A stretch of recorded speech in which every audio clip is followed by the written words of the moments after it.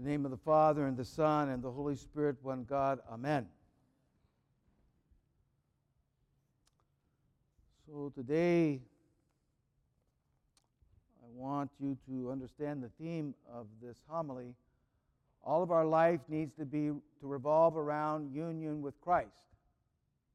All our life needs to revolve around our union with Christ. And in the text, we see this kind of wonderfully demonstrated. Where the Lord is in the midst of a crowd, and a woman comes to touch the hem of his garment, and he says, "Power has gone forth from me." And we hear too, the grace of our Lord Jesus Christ be with your spirit. So we see in the gospel text and in the epistle the importance that we are connected to Christ and we live in this connection with Christ. In the baptismal service, here's what we declare happens when we're united to Christ in the baptismal waters: redemption, sanctification, purification, the loosing of bonds, the remission of sins, illumination of the soul, regeneration, renewal, adoption, incorruption, life eternal.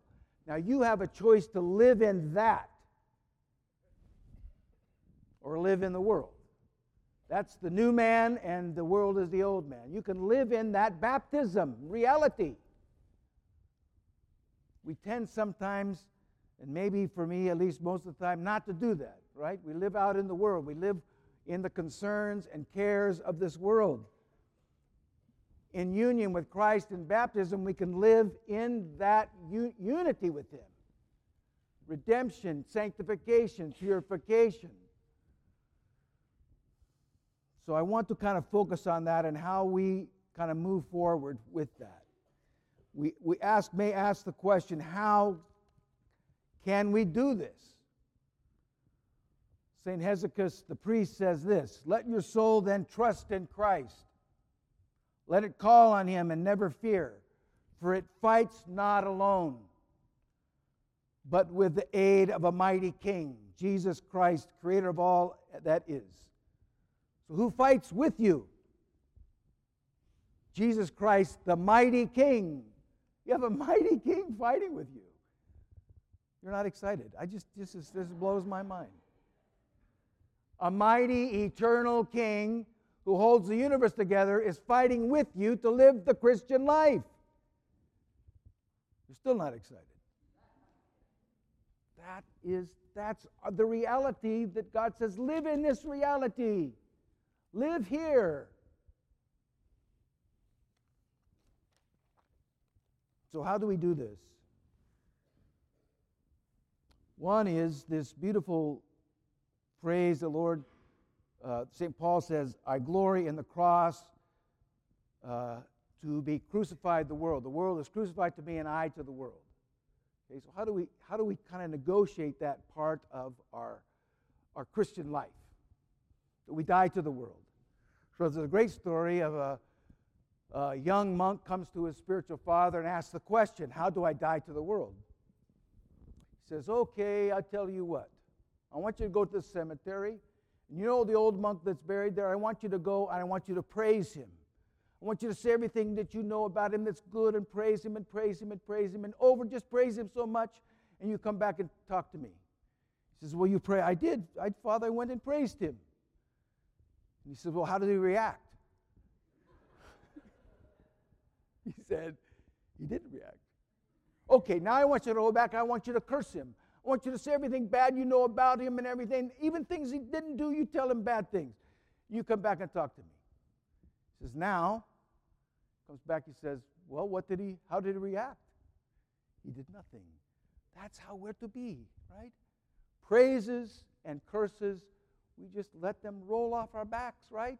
The world is crucified to us and us to the world. We so react to those things. We so to react to that stuff. React to praise or cursing, right? We act that way. God says, allow yourself to be neutral. Allow yourself to be neutral. In Christ, fighting with you is the mighty King. And then he says in the epistle again, peace and mercy be with you all.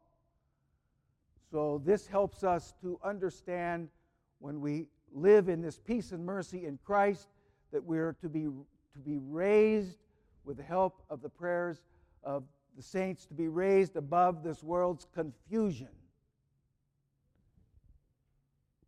You know, listen to the radio, look at your cell phone, or turn on the TV. You know what's out there? Confusion. You know, CNN, Fox, right? Back and forth, back and forth. Confusion. You know, we need to be concerned about the world, and we need to pray for the world, but we don't need to be caught up in that confusion that pulls us down into it. We need to be raised above the world's confusion so we actually have an impact in our prayerful life into the world. So, how should this then effort affect our life daily in the things we say and do and think? Okay? If we're to live in Christ, how do we negotiate that? So let me begin by reading beautiful verses from Colossians 3:12 to 17. Therefore, as the elect of God, holy and beloved, put on tender mercies, kindness, humbleness of mind, meekness, long-suffering, bearing with one another and forgiving one another. If anyone has a complaint against another, even as Christ forgave you, so also you must do. But above all these things, put on love, which is the bond of perfection. Let the peace of God rule in your hearts, to which also you were called in one body, and to be thankful. Let the word of Christ dwell in you richly in all wisdom, teaching and admonishing one another in psalms and hymns, spiritual songs, singing with grace in your heart to the Lord. And whatever you do, in word or deed, do all in the name of the Lord Jesus Christ, giving thanks to God the Father through him. So, in everything that you do, or every word you say, you do it unto Christ. So this is kind of our reference point. Christ is our reference point in regard to the things we say when we're speaking something to someone. We should kind of put the words that we're going to say next to Christ. And does it make sense to say them? Right? So we need to understand that we have this button that we can push. It's called the pause button. Pause. Turn inside and listen to what Christ is saying to you. Should I say it? How should I say it? When should I say it? Should I say it at all? Right? Pause. We tend to push the send button all the time. Send. We send it without turning inside first. Think about it. Just turn into Christ. Put the words you're going to say next to him and allow that to make sense. Do all things in the name of Christ. Say everything in the name of Christ. So get used to pushing the pause button. I remember one time I was with Metropolitan Joseph, and somebody asked him a very difficult question that could go a lot of different directions, So I remember he sat there for like a minute and a half before he spoke. And then he said just a few words. And I'm sure everything in his mind, he went through everything in his mind and said, nope, don't say that, don't say that, don't say that, don't say that, don't say that, don't say that. Okay, say that, but say it this way. Boom. See? Pause button. We've got one. Turn to Christ. Let your words sit next to him. Then they make sense. When they come out, you say them in the name of Christ. We should say everything in the name of Christ. So critical for us. So when we do this, we find that our words will be merciful, kind, humble, meek, long-suffering, and will bear with one another, will forgive each other. These are the things that when we put our words next to Christ, that begin to make sense that way. And so we say everything in the name of Christ, but we're to do everything in the name of Christ. So I want to ask you a question. At work, who's your boss? Who's your boss? Who's your daddy? Who's your boss? Jesus Christ, right? I was thinking, when I was doing this, I thought, I worked at the university when I was going to school there in the gardening departments out there on the grounds crews. And one summer we had this great job, and this friend of mine that I was working with, this is exactly what not to do. So this is the example of what not to do. So he got a hold of this book he couldn't put down that night, and so he brought it to work. And I said, "What? You're not going to read that here?" He says, "Oh yeah, I'm going to read it. I can't put this thing down." So he takes a rake, and he goes and hides behind a bush, and he starts reading the book. It was the greatest thing. And these painters started coming up to the side of the building. I'm watching this, I'm going, this is going to be great. He comes flying out of there with his rake like this coming out. God was not his boss that day. That book was his boss, right?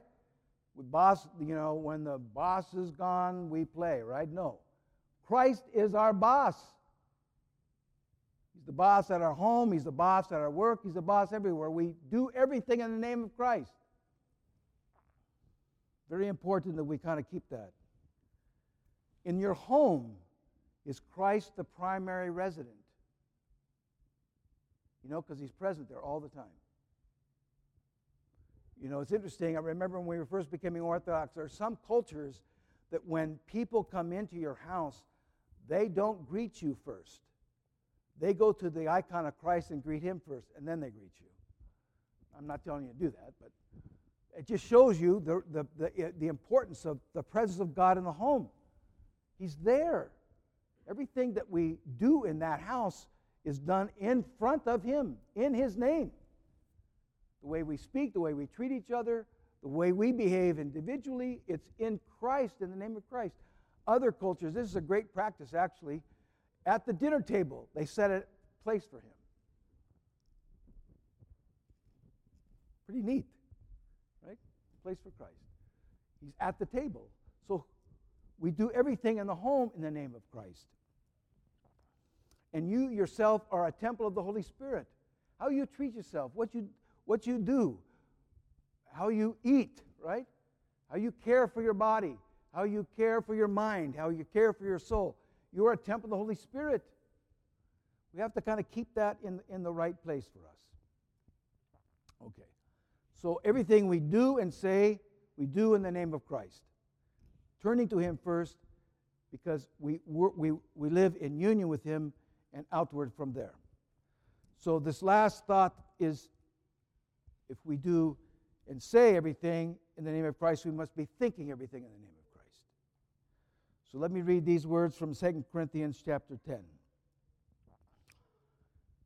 For though we walk in the flesh, we do not war according to the flesh, for the weapons of our warfare are not carnal, but mighty in God in pulling down strongholds, casting down arguments, and every high thing that exalts itself against the knowledge of God, bringing every thought into captivity to the obedience of Christ, bringing every thought into captivity to the obedience of Christ, and being ready to punish all disobedience when our obedience is fulfilled. So this idea of bringing your thoughts next to Christ, bringing them into captivity to Christ. There's a great, and I want to encourage you with these things.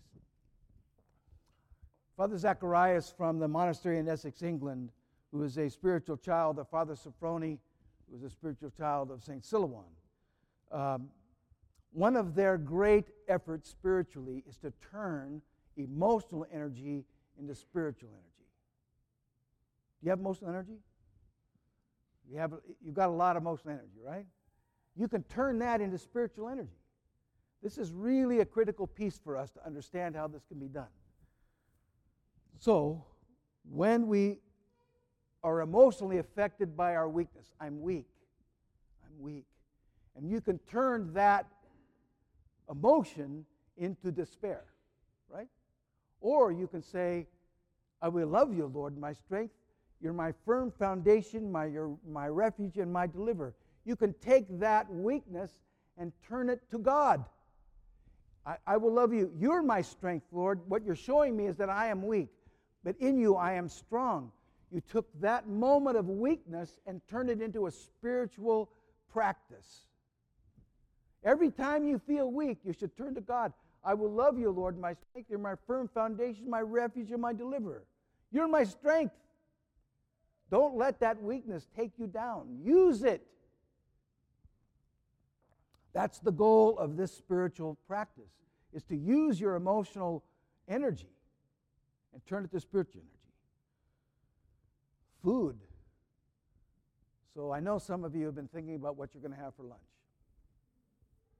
I know that because I'm thinking about it. I've thought about it already. So we have this thought that food just shows up in our brain, right? And we're already designing what we're going to do with our day, what we're going to eat, how we're going to eat it, when we're going to eat it. We might have seconds. We create this whole scenario around food. Right? I don't live by bread alone. So you can take that emotion right there and turn it to God. There's a beautiful saying in the Spiritual Fathers, let grace be the food for the whole of my life.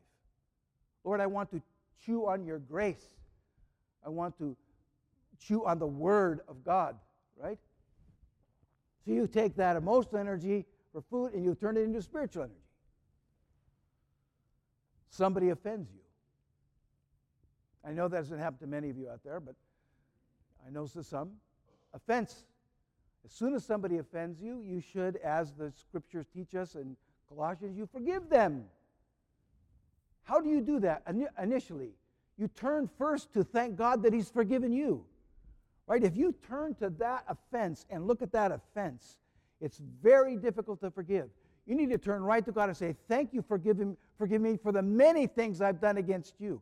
Help me, Lord, forgive this one offense. You see how I can turn that quickly? Lord, forgive me for the many I've done against you. Right? The stack is very high. And you're asking me just to forgive this one. Help me do that. Don't sit there and continually focus on that offense.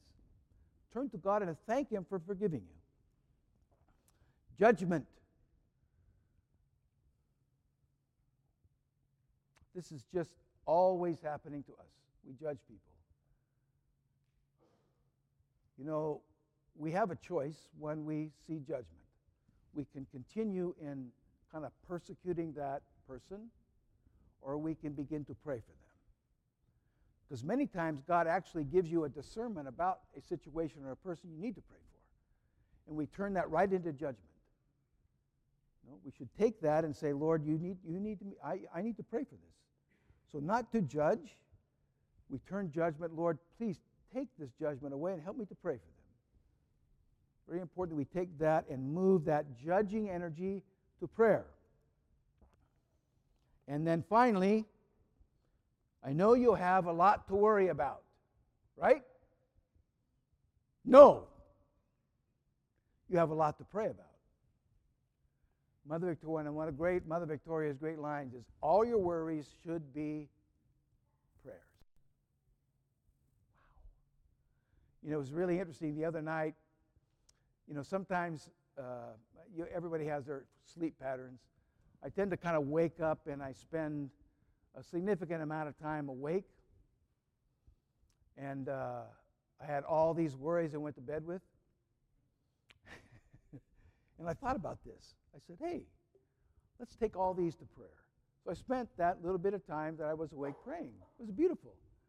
So rather than sitting there and worrying with that emotional energy, took all that emotional energy and turned it to prayer.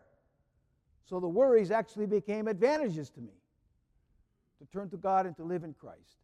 So, may we each and everything we do, say, and think, do all and allow it to revolve around our union with Christ. In the name of the Father, Son, and Holy Spirit, amen.